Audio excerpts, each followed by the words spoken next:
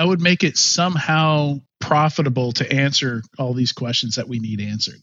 It's going to have to be something that's like nonprofit or government grants or something. Like CISA's doing a lot of this work now, which is really good to see. But it's a conclusion I came to long ago that it's just not going to be profitable to figure out what's effective and what's not. Howdy, y'all, and welcome to the Cyber Ranch Podcast. That's Adrian Sanabria, Director of Product Management at Tenshi Security, Cyber Advisor, founder and organizer at B-Sides Knoxville, founder of the Security Weekly Labs over at the Cyber Risk Alliance, and an all-around solid dude in the world of cybersecurity. He's talking with me today about commonly held beliefs in cybersecurity that are flat out wrong, or that at least have some context that's usually missing. We've gotten into this one, and I think you will too. Adrian, thank you so much for coming on down to the ranch. Always my pleasure. Welcome to the Cyber Ranch Podcast, recorded under the big blue skies of Texas, where one CISO explores the cybersecurity landscape with the help of friends and experts. Here's your host, Alan Alford.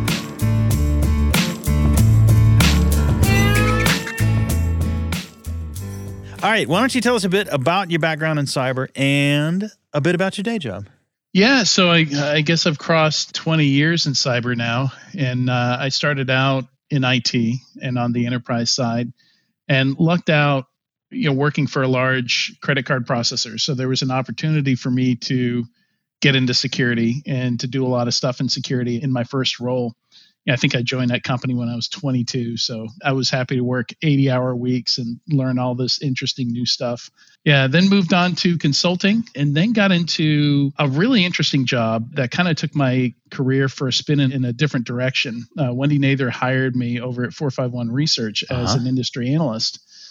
And, first of all, I didn't realize that this was a thing that you could do. Yeah. Because it gave me the time to just kind of, at that point, I was 12 years into my career and I had all these questions that I wanted to get answered. And it afforded me the luxury to talk to a bunch of really smart people, to ask these questions, to write about them, to publish them, to get feedback.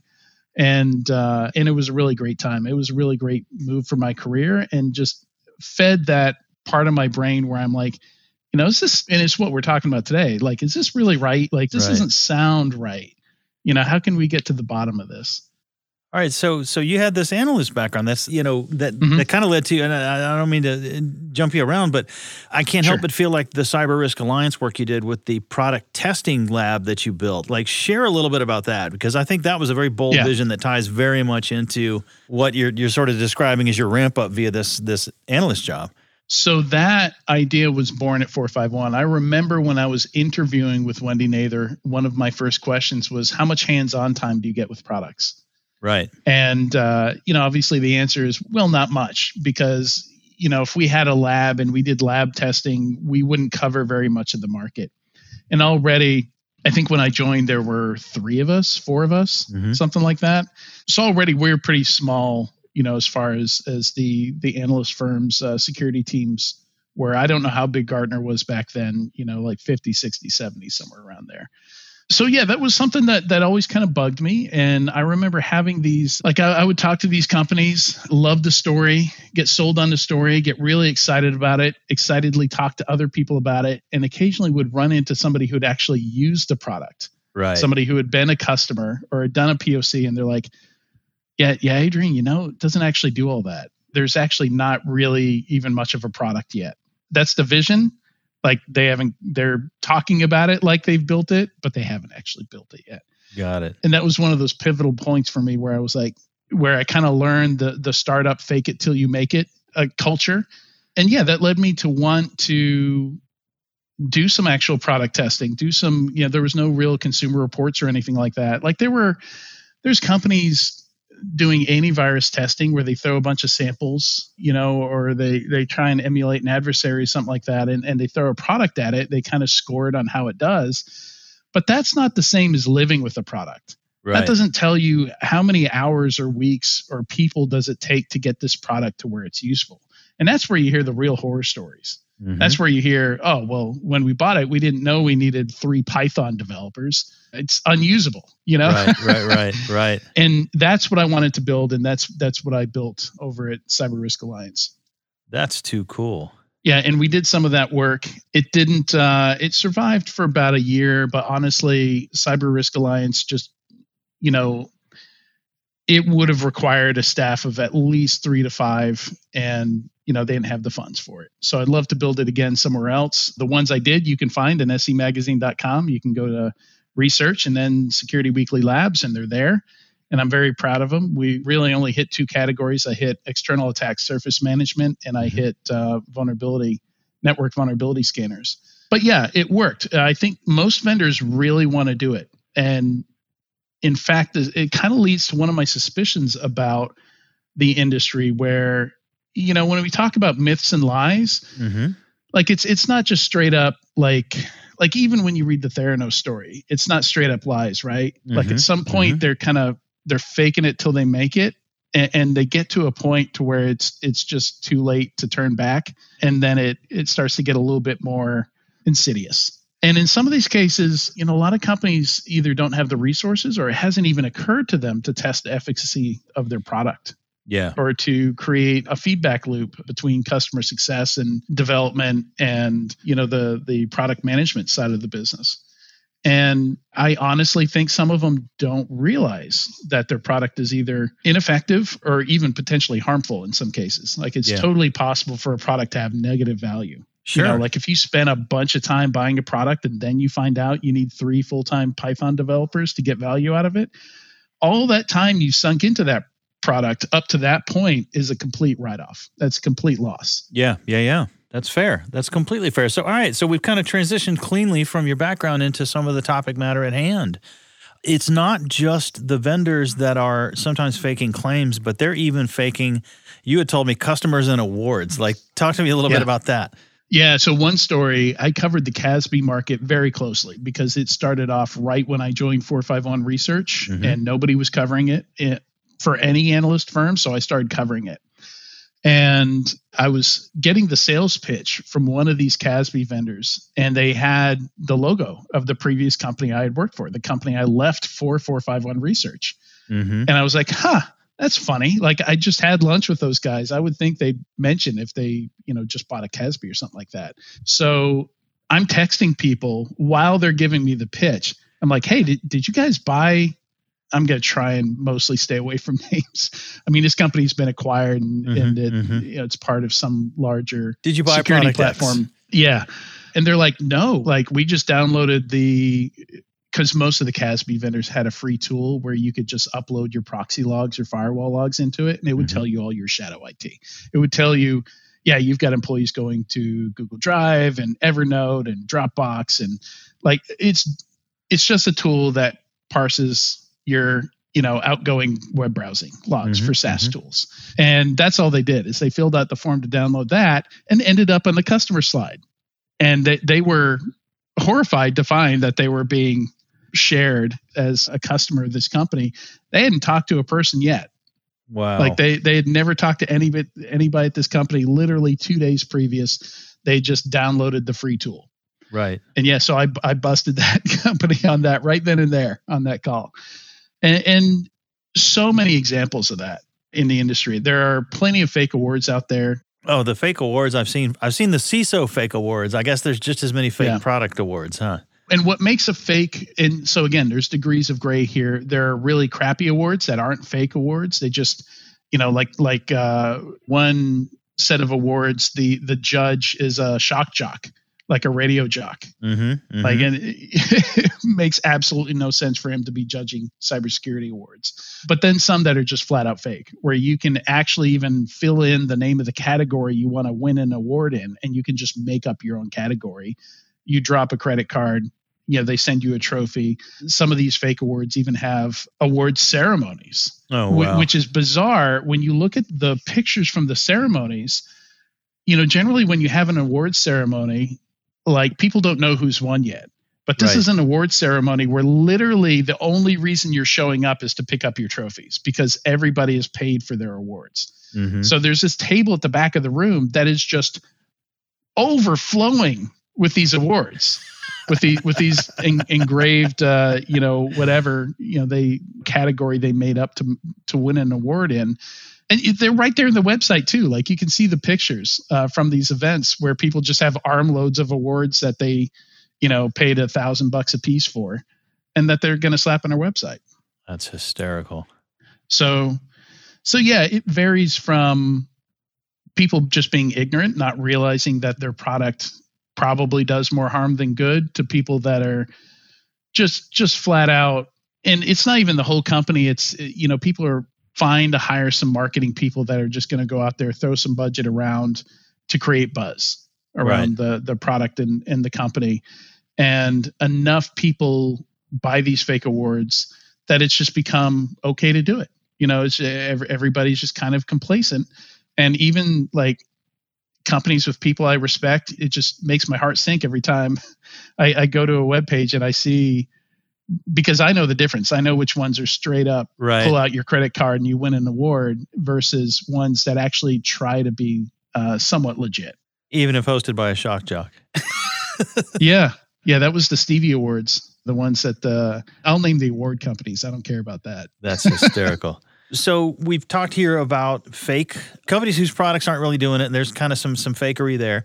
The customers are fabricated. The awards are fabricated.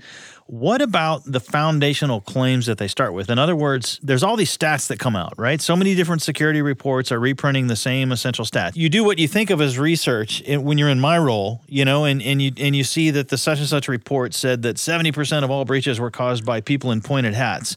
And then you notice that the other such and such report from the other outfit also cites that 70% pointed hat figure. And you start to look around and you realize everybody's quoting the 70% pointed hat figure. And I'm wondering, what are the real origins of these various random factoids that we cling to? And why is it so many of the reports end up citing each other?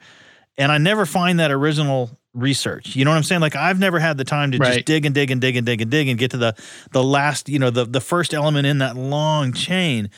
But I'm starting to wonder how valid some of the foundational premises are that the problem statement. In other words, we've just proven that the solution statement is full of all kinds of bogus stuff. I'm talking about the problem statement. Like, what's the deal with these factoids and where do they come from and how do we validate them? And there's some troublemakers out there that will actually spend the time to go track that stuff down. Mm-hmm. And I'm one of them. And it sometimes gets me into trouble. There's one. I don't know whether or not I should name their name. If you follow me on Twitter or if you do a search on any of the stuff that I've tweeted about this, I use their name on Twitter and I've confronted them directly, but they've straight up just made up stuff out of the blue. It's the same firm that's largely behind the 60% of small businesses going out of business after a breach stat, the 3.5 million open jobs in InfoSec stat, and is something like $3.5 trillion in cyber incident losses or something like that. Like all those stats have nothing behind them and they all come from the same organization. Interesting. And so you track this stuff down, and it's interesting because I did that recently. I actually did it the other day. I went back and looked at the small business stat. It's just people not doing their due diligence. Right. And it's 60% of small businesses went out of business within 6 months of a breach. And so, the first thing that hits you if you've spent any time with stats is like, that sounds like a really lazy statistic, because are you accounting for all the other reasons a small business might go out of business? Right. Like my first question is, what percentage of small businesses would have gone out of business anyway? Right. Regardless, like breach or no breach, like most small businesses fail, or a majority, not most, maybe. So you track it. And like a lot of these actually tracked back to the National Cybersecurity Alliance. Okay. Yeah. So the National Cybersecurity Alliance at one point in 2011 had the small business stat on their website. Okay. And then, somebody asked them about it. They said, what's the attribution for this? And they couldn't figure it out. They had no idea where it came from. It wasn't attributed to anything. So they actually put a post on their website that I believe is still there today, where they retracted it, apologized, and said, we have no idea where the stat came from. There's nothing supporting it. But it was on their website long enough for it to become, just a folktale, an InfoSec folktale. I've seen Symantec use it. I've seen IBM use it. I've seen huge companies cite it in their reports, and with references, but references to sites and other reports that also fail to cite any kind of original research. And that's just one example of many where when you track these things down, it's usually either one of two things. It was nobody knows where it came from. Like, sounds like somebody just made it up, like the Mr. Rogers being a sniper, with 1,000 kills or whatever, like right. One of those things that just like, who knows who or why he came up with that, but somebody did at some point. Or people don't know how to read reports. They don't know how to read research, and they misinterpret the statistics, or they just read it really, really quickly. Right. Because another one that showed up as I was researching this one was one that said half of all small businesses are getting permanently taken out by cybercrime, by cyber. Again, with that one, I'm like, okay, how many small businesses are there just in the US? Not even the whole world. Right. Okay, 31.7 million. Are there enough bad guys out there to hack over 15 million US small businesses? Even if it's automated malware, that just sounds almost impossible. As soon as you say almost half, I'm just thinking strictly anecdotally. I mean, I wake up in the morning and I go down to my corner coffee shop and I visit my dentist and one day half of them are missing. And it would all be cybersecurity breaches. Right. And right. I mean, I get a lot of hate on this, and I have over the years, because I decided to actually track the number of companies that have been taken out by a cyber attack. I think there's 23 or 24 on that list right now. I just added one recently. Companies that actually I think we all heard the story a year or two ago about that one small outfit that simply couldn't afford to deal with the ransomware and basically shuttered the doors and closed shops.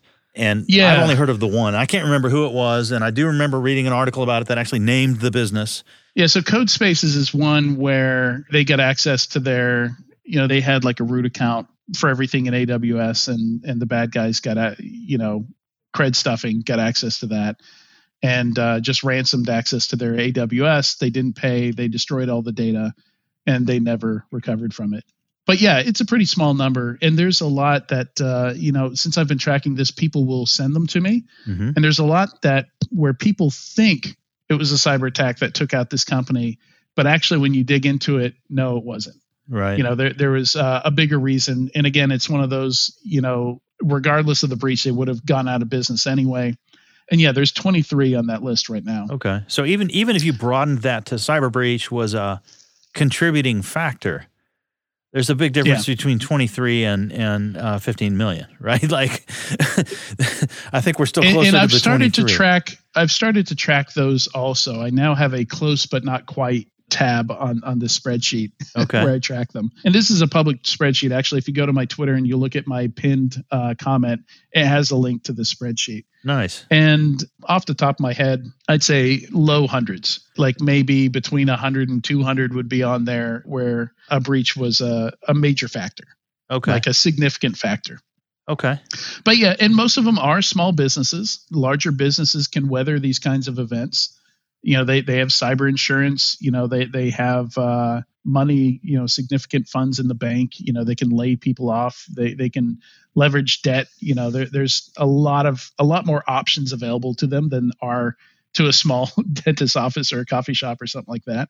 But yeah, so, the largest one was actually the most recent one I added, which was United Structures of America, which might have had around 450 employees. It's kind of hard to find the details for that.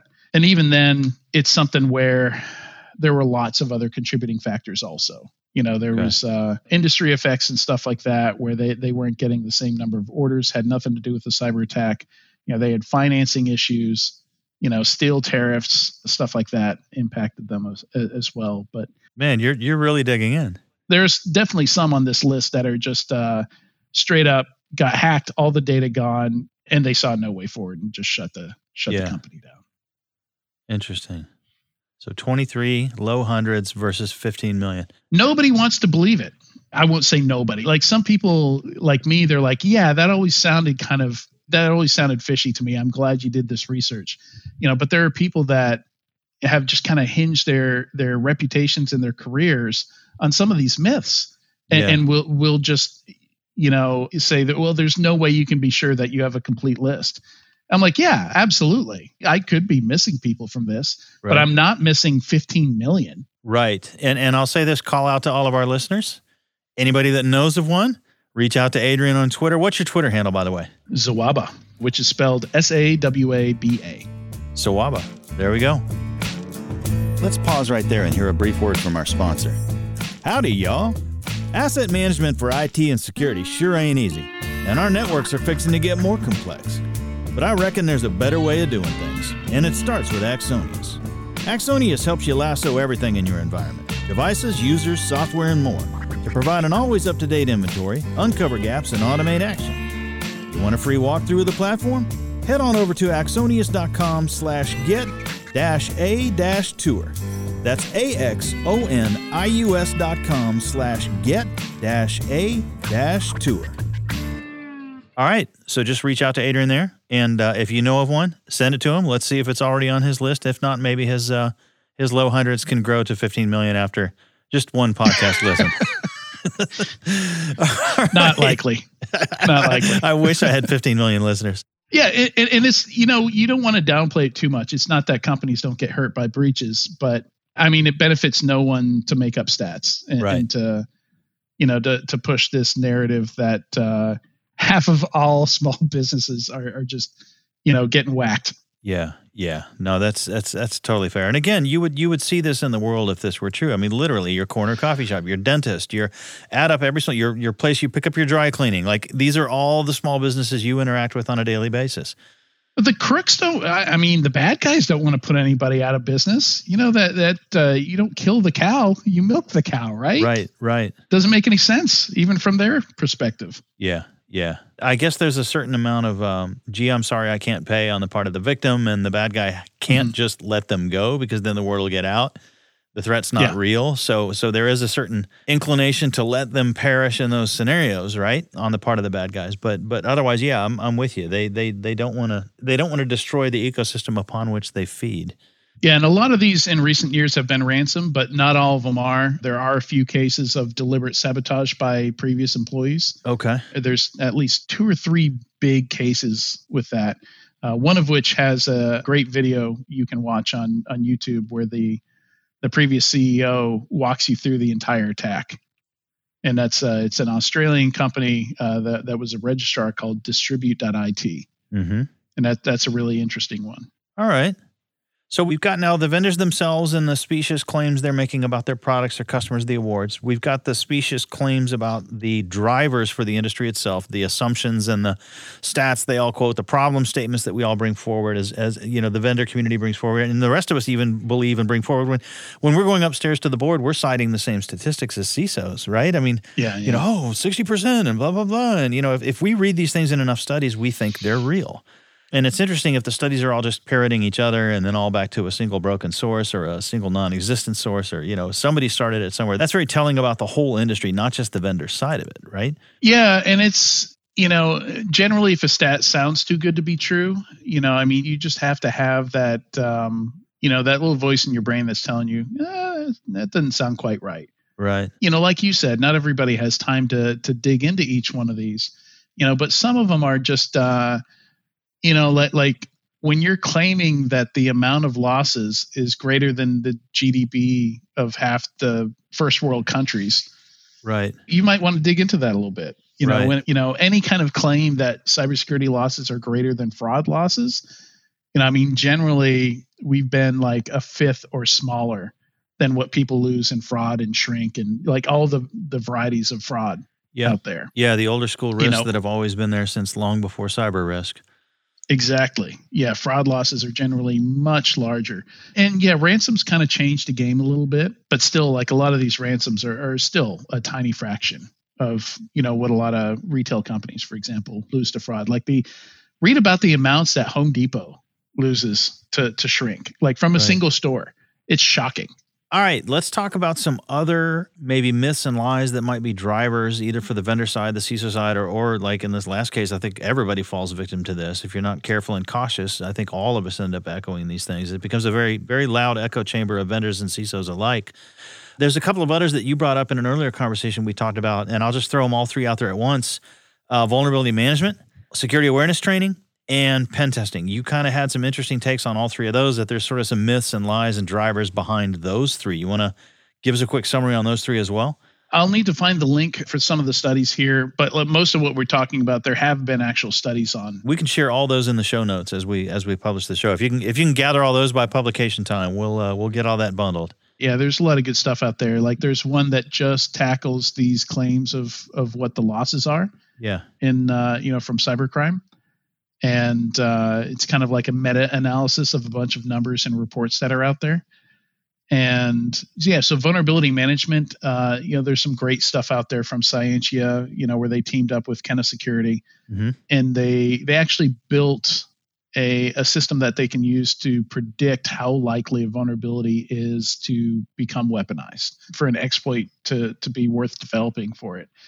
And yes, some of the earlier work that they did basically showed that like a CVSS score that we give to any given vulnerability is about as good a chance of being accurate as just choosing a number at random. There's a whole market of companies that just take all your vulnerability data and try to give it a more accurate score. Right. The estimates that you see range anywhere from like 2 to 7% of vulnerabilities are actually risks to the business, or actually worth your time. I think the ones that will actually get you in hot water is vanishingly smaller than that. It's like out of the 120,000 vulnerabilities out there, it's a list of less than 1,000. Okay. And now CISA has a list. They have a list of vulnerabilities that they've seen actively exploited in the wild. Mm-hmm. And it's somewhere shy of 800. And, it's just, I do a lot of advisory work with IONS, and I talk to a lot of companies. And it's, the amount of companies that just pour resources into vulnerability management and patching. But, then you look over at the Verizon DBR, some of these breach stats that we have, and you find that it's absolutely attackers will use some low-hanging fruit. Like if you've got a MongoDB with no creds on it out there, or open S3 bucket, something like that, absolutely they're going to take advantage of it.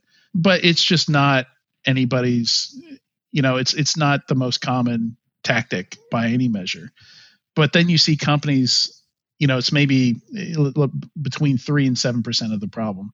But then you see companies spending like 70% of their labor, because it's a tough problem. These tools we have generate so many vulnerabilities to take care of that we have a whole market just to, try and whittle those down to something reasonable, to something doable.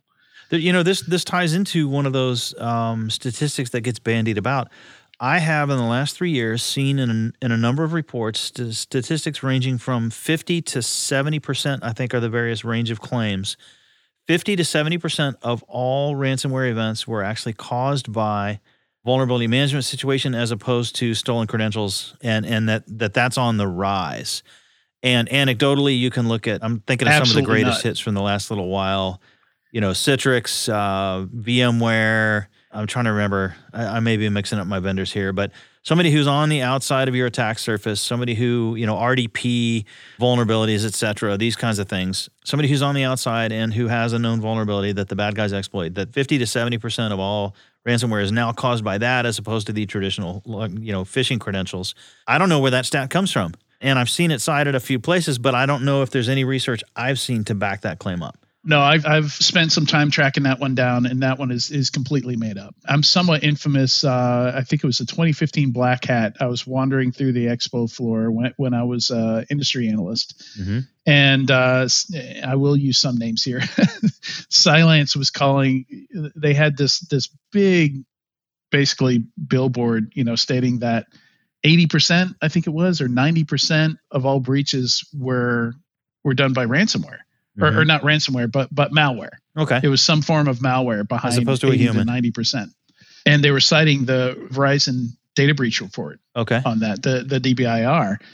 And I mean, it was really easy to debunk. It took me about 5 minutes. I pinged somebody at the DBIR, sent them a DM on Twitter, because before using any of the stats from the Verizon DBIR, you're supposed to check with them first to make sure you're doing it correctly and that you're presenting these stats correctly. Yeah. And they hadn't. And so, I pinged them just to confirm. And they just read the y-axis on a graph wrong. They assumed the y-axis went from 0 to 100 percentage-wise. But the top of the y-axis was something like 25. Okay. And it was like 80 to 90% of the way to the top. Yeah. So the actual number for malware was less than a quarter. It was something like 22%. Okay. And because they assumed the graph was 0 to 100 and it was very close to the top of that, that's where they're 80 to 90. So that's where some of this stuff comes from. Interesting. They're just eyeballing it. Didn't do any due diligence. It's misinterpretation. It's not malice. It's just it's laziness or lack of understanding.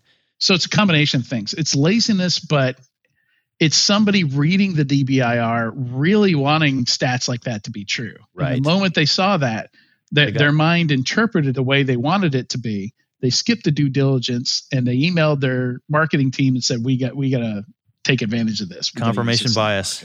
Yeah, exactly. Yep. Okay. All right. Exactly. So that's vuln management. We got pen testing and we got security awareness training. Yeah, so I did a series of talks on called "It's Time to Kill the Pen Test" a couple years ago, and this is from years of doing pen tests, and again advising companies, working with companies. I just didn't see a whole lot of value coming out of the average pen test. A lot of companies have pen tests because they don't know what else to do with their security budget, and you could apply that more broadly. Like a lot of people have security budget. And they buy what they see their peers doing, what they see in Gartner, what analysts tell them to do. You need some way to assess what you need to do and do it. And who doesn't do pen tests? And in fact, depending on what kind of data you have, you might be required to have a pen test. And so many pen tests, at least back then, I think it's gotten somewhat better now with the whole trend with purple teaming and stuff like that. Mm-hmm. But a lot of them back then were just an extension of your vulnerability management program. Somebody would come in, they'd run a vulnerability scanner on your network, which you've already done, by the way. Why a pen tester wouldn't just use your already completed scan results and save you a bunch of time, I don't know. But that's the way they probably still do it. They'll run a vulnerability scanner, look for anything exploitable, try to exploit it, see where they can get from exploiting those vulnerabilities. And then comes in the actual pen testing. They'll try and pivot. They'll try and create accounts. So, see what they can do with whatever access those exploits give them. Maybe there's also a social engineering component of it. They're going to try and phish some users, some other components to it. But like that core part of your pen test, that's probably your biggest line item on your statement of work. When you hire a pen testing firm, most of it's either running a vulnerability scanner or writing the report at the end. And there's this tiny little bit in the middle there that's maybe 30 minutes to an hour. A little bit of hackery. Depends on how big your engagement is. Right. That's actual pen testing. So I proposed a new way of doing it. And generally what I found working with companies, I founded my own company, me and a friend of mine, Kyle, founded a company called Savage Security, where we built a replacement for pen testing, and it ended up looking a lot like, what some of the purple teaming we see out there now is. And generally what we found is nobody had their security products set up right. Everything was misconfigured. Right. There's just all this low-hanging fruit, all this fundamental basics that they need help with. They don't need somebody to come in, kick them in the pants and tell them that their security sucks. Right. They need help fixing it. Right. They need help prioritizing what to fix. Right. And they need a set of eyes that can even see what's broken, see what's wrong. Like in one case, I went into a company and they were scanning 14 websites, and 13 of the 14 websites were missing the M on .com. So they're scanning .co for 13 of their 14 websites, which weren't valid domain names.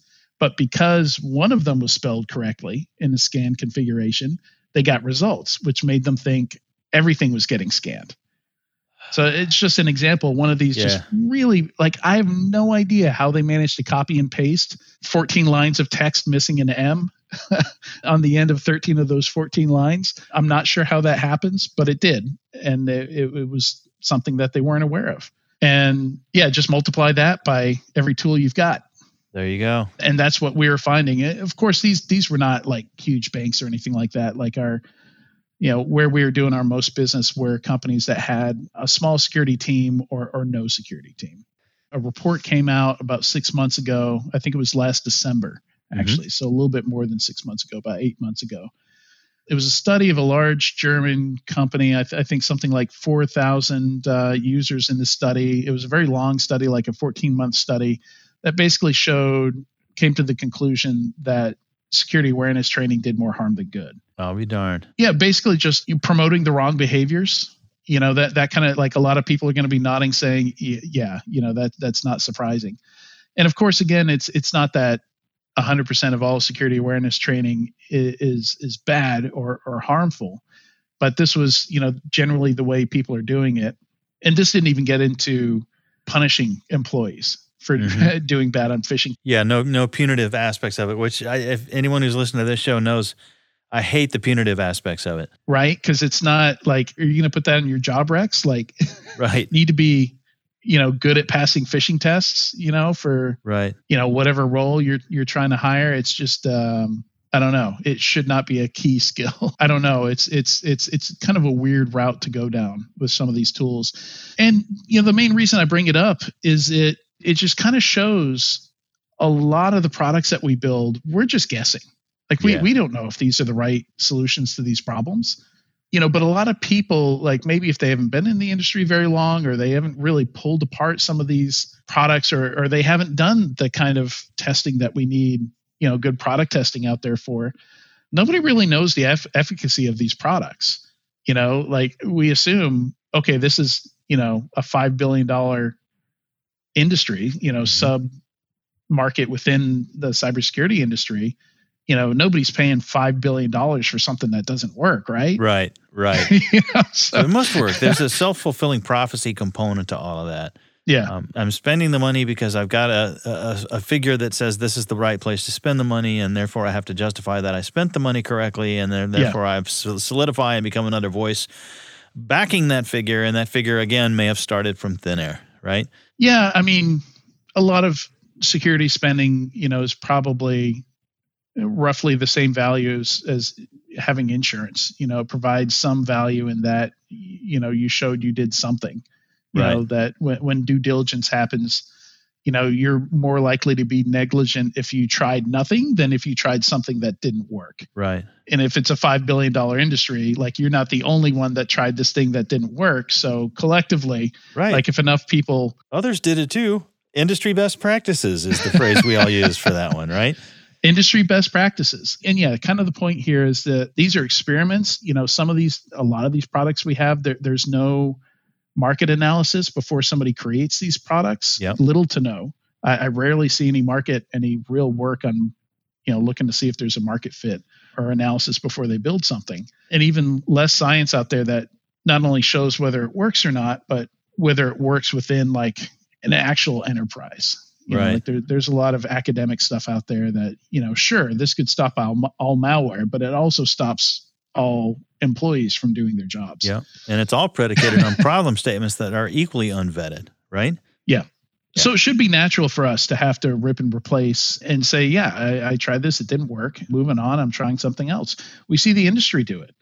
How many product categories in our industry have we seen promise the moon and the stars, fail, and then reemerge 5 years later? Right. Like we saw it with application control back in the late 2000s, went away for a couple of years, came back. We saw it happen with XDR is effectively like the third version of SIMS, basically. Yeah, it is. We're going to gather all these events. We're going to correlate them. And, like ArcSight was selling that back in 2002, 2003. And I was thinking of UEBA and the fact that it once upon a time stood on its own, and then everybody realized it's not useful on its own, and all the SIM and SOC companies snapped it up, and all of a sudden it vanished, like the things that pop up and go away. CASB, DLP is disappearing. Like DLP is becoming absorbed by some of these other functions. It's coming back now. We've actually seen, of course, they're not going to call it DLP, but it's data security. Is basically, I've seen data security what's the term? It's basically borrowing from the cloud security posture management. So yeah, data security posture management is the term now. And step 1 is discover the data. Step 2 is the DLP stage where you classify and categorize the data. And then step 3 and 4 is, machine learning, like enforces everything correctly without any input from analysts. I don't know. All right. I mean, some of it might be great. I think the actual DLP techniques have come a long way. Like, we're not writing regex anymore. We're training classifiers, on sample data, so at least the techniques and some of the approaches are better. Yeah. But as soon as I see them just, that's a lot to claim all at once for a startup. Sure, it is. Just doing the discovery is a really hard piece. Yeah. Just doing the classification, where you're not going to bury an analyst in false positives is a really hard piece. And they're going all the way to automated enforcement. Take your time, work your way there. Like, that's too much to claim pre-Series A. Yeah, it is. All right. Well, listen, Adrian Sanabria, this has been a brilliant chat. This has been amazing. We've covered a lot of ground here. And I think I'm going to ask you the question I ask every guest, and I think it's actually more apropos now than ever on this show, this particular episode. If you could wave a magic wand and change any one thing about the cybersecurity world, what would that one thing be? I would make it somehow profitable to answer all these questions that we need answered. There you go.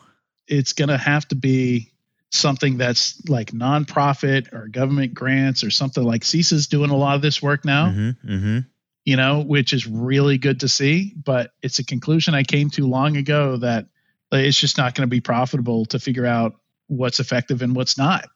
So like, somebody's going to have to do it and either not get paid for it or, do it as charity work. So if I could change that and make that super hyper profitable, I think we'd be in a great place. But that's just, there's not a whole lot of money in debunking things, right? Yeah. A lot more in making people believe that they work. Right. Maybe they do, maybe they don't. Right. That's a fair assessment of the game. And I'm sitting here thinking, how do we do this? Like, subscription service. There's got to be enough of us that want the real truth behind the story. Subscribe to, cut through the red tape, cut through the BS, cut through the through the assumptions. The product reviews I did were profitable. The vendor will pay. You have to be careful how you do it. You have to make it clear that they're not paying for, they pay for the end report, the reprint rights to the report. Right. No money changes hands until you're done doing all the work, because maybe their product sucks and they don't want reprint rights to a report that says, hey, your product doesn't work. So that does work. Enough companies are willing to pay for an independent analysis, pros, cons, and all, good, bad, and ugly, for that to be profitable. Or you could go the route of just selling the reports themselves. So like a subscription, like, $1,000 a year, you get access to the reports or whatever, so basically like an analyst firm, right? Like you do with all the stuff that analysts put behind paywalls. But I really wanted some form of that report to be open and free for the public to read, which is why I went the route of charging the vendors. Right. I get that. To advertise and reprint and all I get that. I'm thinking of an analogy from the shooting world. You read any gun magazine out there, and it's nothing but ads for all the makers of all the various guns that are out there, right? And there's a handful of actual manufacturers making guns. And so any review written in that magazine is intrinsically a review by somebody who is an advertiser for that magazine. Ooh. And do they state that? They don't state that, but that's the way it works, right? And then you have a review of any given manufacturer's stuff. At some point, that manufacturer has indeed advertised in your magazine or will in the future. And so if you write a negative review, you're going to lose advertising revenue. And so there are no negative reviews in those magazines. That's the nature of it. And the running joke is it could be a defective, weapon that explodes in your hand the first time you try to pull the trigger. And the review will say something like, perhaps the most devastating weapon on the market. They don't mention it to your hand getting blown up. If I did nothing else when I created these reviews, I did get rid of SE Magazine's 5-star reviews, which I remember getting them in paper form back in the early 2000s. Okay. And everybody always got 5 stars. And I found out the reason for that was that basically in the process, if you got below a certain rating, and I think it was 4.5 stars, you could beg off and not have your rating published. So it wasn't that everybody got 5 stars. It's that anybody that got anything below that, and honestly, nobody should have been getting 5 stars, but anybody below that could beg off and not have their review published. Oh, that's crazy. That's crazy. So yeah, that's the first thing I got rid of. I got to get rid of the 5-star rating and rebuild them the way I wanted to build them. And now there's nothing, which is kind of sad, but I'd love to see somebody pick it up and do something with that, either at CRA or somewhere else. Well, you're doing a great service for the community. You really are. And you're right that to sustain it, it's got to be profitable. There needs to be a team of people with minds like yours tasked with and paid to dive into these problems and unearth the real truth behind all these myths and all these stories and all these lies. And sometimes, like you said, simple mistakes or just, confirmation bias or whatever it might be. It's not always malicious, that's for sure. But it's still falsehood that's out there that's disrupting and driving, so many of our decisions. Yeah. And if you're going to let bad data drive your decisions, you're going to have bad outcomes. It's that simple. If you chart out the money made by the vendor industry and like the number of breaches, like I would want those to be going in different directions, right? Not in the same direction. There you go. Yeah. Watching the industry go over $100 billion in revenue as cybercrime also hits record revenue is just not a good correlation. It's not at all. Well, listen, Adrian Sanabria, thank you so much for coming on down to the ranch to have this chat with me. This has been a brilliant conversation. Thank you, listeners. Y'all be good now.